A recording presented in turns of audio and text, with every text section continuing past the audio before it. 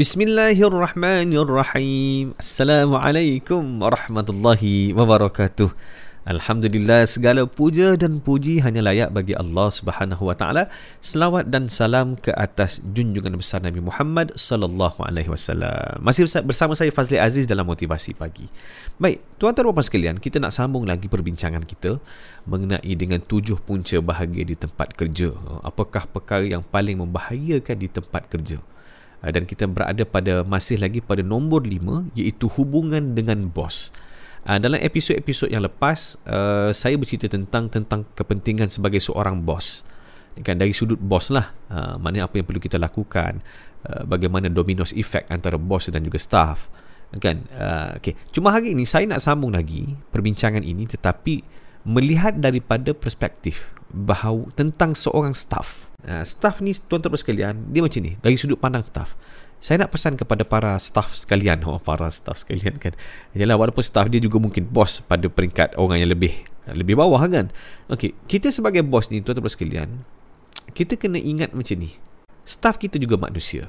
Dan sebagai staff juga kita kena ingat bos kita ni, yang beza antara kita dan bos hanyalah pangkat, peranan, fungsi, gaji lah. Tetapi dia manusia, kita pun manusia. Bermakna bila manusia dengan manusia, kita ni masing-masing ada keperluan emosi yang perlu dipenuhi. Kita ada keperluan emosi nak dipenuhi. Sebagai manusia, memang kita ada keperluan emosi. Kita nak rasa dihormati, disayangi, dihargai, dilayan. Kan? Bos pun sama. Apa yang best jadi bos dengan jadi staff ni? Kan? So, antara yang best jadi bos ni, ada kuasa satulah. Yang kedua adalah dihormati. Walaupun mungkin ada bos yang tak dihormati, tetapi maknanya peluang untuk dihormati itu lebih tinggi kerana ada autoriti di situ. Kan? Maknanya keperluan emosi itu tetap ada. Jadi sebab itu sebagai seorang staff, kita kena faham bahawa bos ini sebenarnya tetap manusia. Sebab itu bila dia manusia, satu, dia ada keperluan emosi untuk dipenuhi. Yang kedua, dia ada up and down dia. Dia ada emosi yang positif, ada emosi negatif. Ada waktu emosinya stabil, ada waktu emosinya tengah down. Awak down ke tu?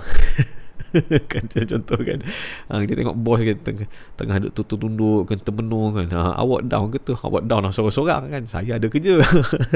Bukan macam tu. Okay, baik. Jadi penting untuk sebagai seorang staff juga memahami fitrah ini. Kan, bila kita faham fitrah ini, baru kita dapat berfungsi dengan baik. Okay.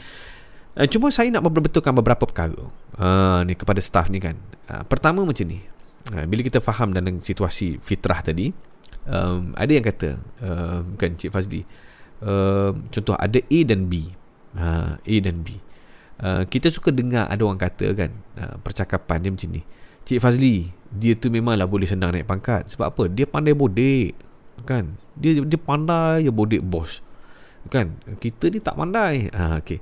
Saya sebenarnya bila sebut tentang bodek ni, saya tak nak melihat dari sudut negatif semata-mata. Macam mana pula Cik Fazli? Dia macam ni, bukan? Sebab pada saya, kita kena definisikan dengan jelas apa itu bodek. Kan? Apa itu bodek? Sebab saya nak ajak untuk bezakan antara bodek versus social skill, kemahiran sosial. Kan? Okay. Dia bodek ni macam ni. Kan? Okay. Bodek ni macam ni. Bodek ni, kalau contoh ada A dan B. Kan? A dan B. A ni tak buat kerja.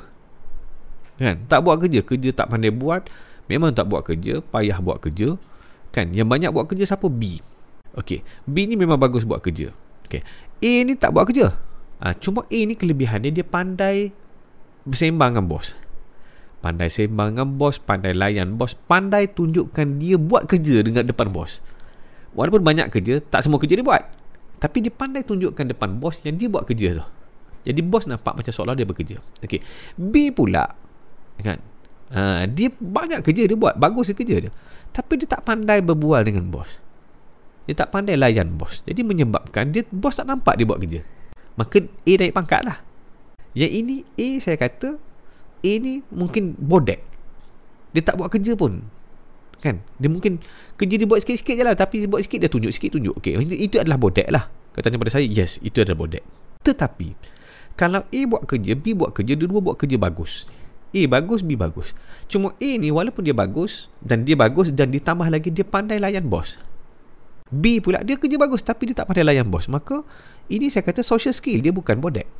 Bodek ni kalau dia tak buat kerja tapi dapat naik pangkat hanya sebab pandai layan bos, itu bodek lah. Tapi kalau dia boleh buat kerja, dia pandai buat kerja, dan kita pun pandai buat kerja, cuma kita tak pandai layan bos, maka itu adalah social skill. Kita kena bezakan benda ni supaya apa? Supaya dia tak jadi fitnah. Itu satulah. Yang kedua, sebab tu saya kata social skill ni penting. Leader kena ada social skill, tetapi sebagai seorang staff juga kena ada social skill. Social skill ni sebenarnya tak semestinya antara kita dan bos. Dan saya nampak juga hari ni kebanyakan agensi kerajaan juga kena ada social skill dengan pengguna-pengguna ataupun pelanggan-pelanggan yang datang berurusan dengan agensi kerajaan. Kita kena pandai social skill. Saya memang pergi ada agensi-agensi yang sangat bagus layan, jaga kaunter kan. Kita tanya macam mana, dia terangkan dengan sangat baik kan. Ini social skill lah ni kan. Ada tempat, ya Allah kan, pergi bahagian kaunter tu nak ambil nombor tu, rasa macam budak sekolah datang lambat, nak kena marah je, ayat dia bunyi macam ya Allah, contoh kan. So itu memberikan image yang buruk, kesan yang buruk kepada rakyat di luar sana lah. Kan. Dan sebenarnya saya juga nak pesan, bukan apa, sebab hari ini tuan-tuan sekalian, social skill ni penting bukan saja dari konteks antara hubungan kita dengan bos, hubungan kita dengan pelanggan, tetapi dalam media sosial, tuan-tuan sekalian, agensi kerajaan pada saya kena tunjukkan yang anda buat kerja kan. Kena banyakkan kempen, kena banyakkan media sosial punya post, segala aktiviti ditunjukkan dengan baik, supaya apa? Supaya orang nampak yang kita bekerja. Ni tiba-tiba masuk topik lain sikit. Tak, sebab pada apa, bukan apa, pada saya adalah kita jangan pula kata tak boleh nak tunjuk sangat, kita riak. Riak ni individu, ini adalah agensi kan. Kalau ada agensi, tunjukkanlah. Sebab orang akan menilai dan melihat, okay, inilah fungsinya, inilah kerjanya, patutlah kan. Jadi bila macam tu, kepercayaan tu akan meningkat dan lebih tinggi. Okey, melalut pergi jauh sikit, tapi bukan apa, sebab saya rasa berkait juga dengan social skill yang kita kena tunjukkan, yang kita bekerja untuk gaining trust kan, untuk dapatkan trust. Sebab pada saya hubungan penting antara bos dengan staff ni juga adalah didasarkan dengan trust, kepercayaan. So sebagai seorang staff, kita dah faham dah tentang social skill ni penting, maka kita kena bina hubungan baik dengan bos kan. Macam mana nak bina hubungan baik dengan bos?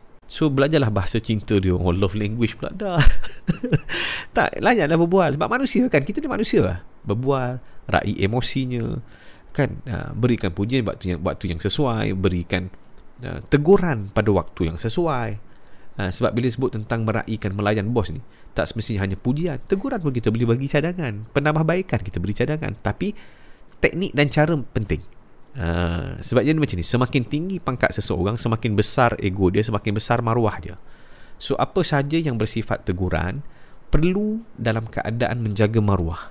Ini pada saya penting. Sama ada staff kepada bos, bos kepada staff. Sebab dia macam ni, sistem feedback ni penting dalam menambah baik organisasi. Kalau kita tidak membenarkan segala maklum balas negatif berlaku dalam agensi organisasi kita, maka dia ibarat anak-anak yang kita tak dapat kesan, dia akan makan sikit-sikit, akhirnya runtuh. Disebabkan oleh apa? Dalam sindrom denial lah. Denial yang menafikan tentang kelemahan yang perlu diperbaiki.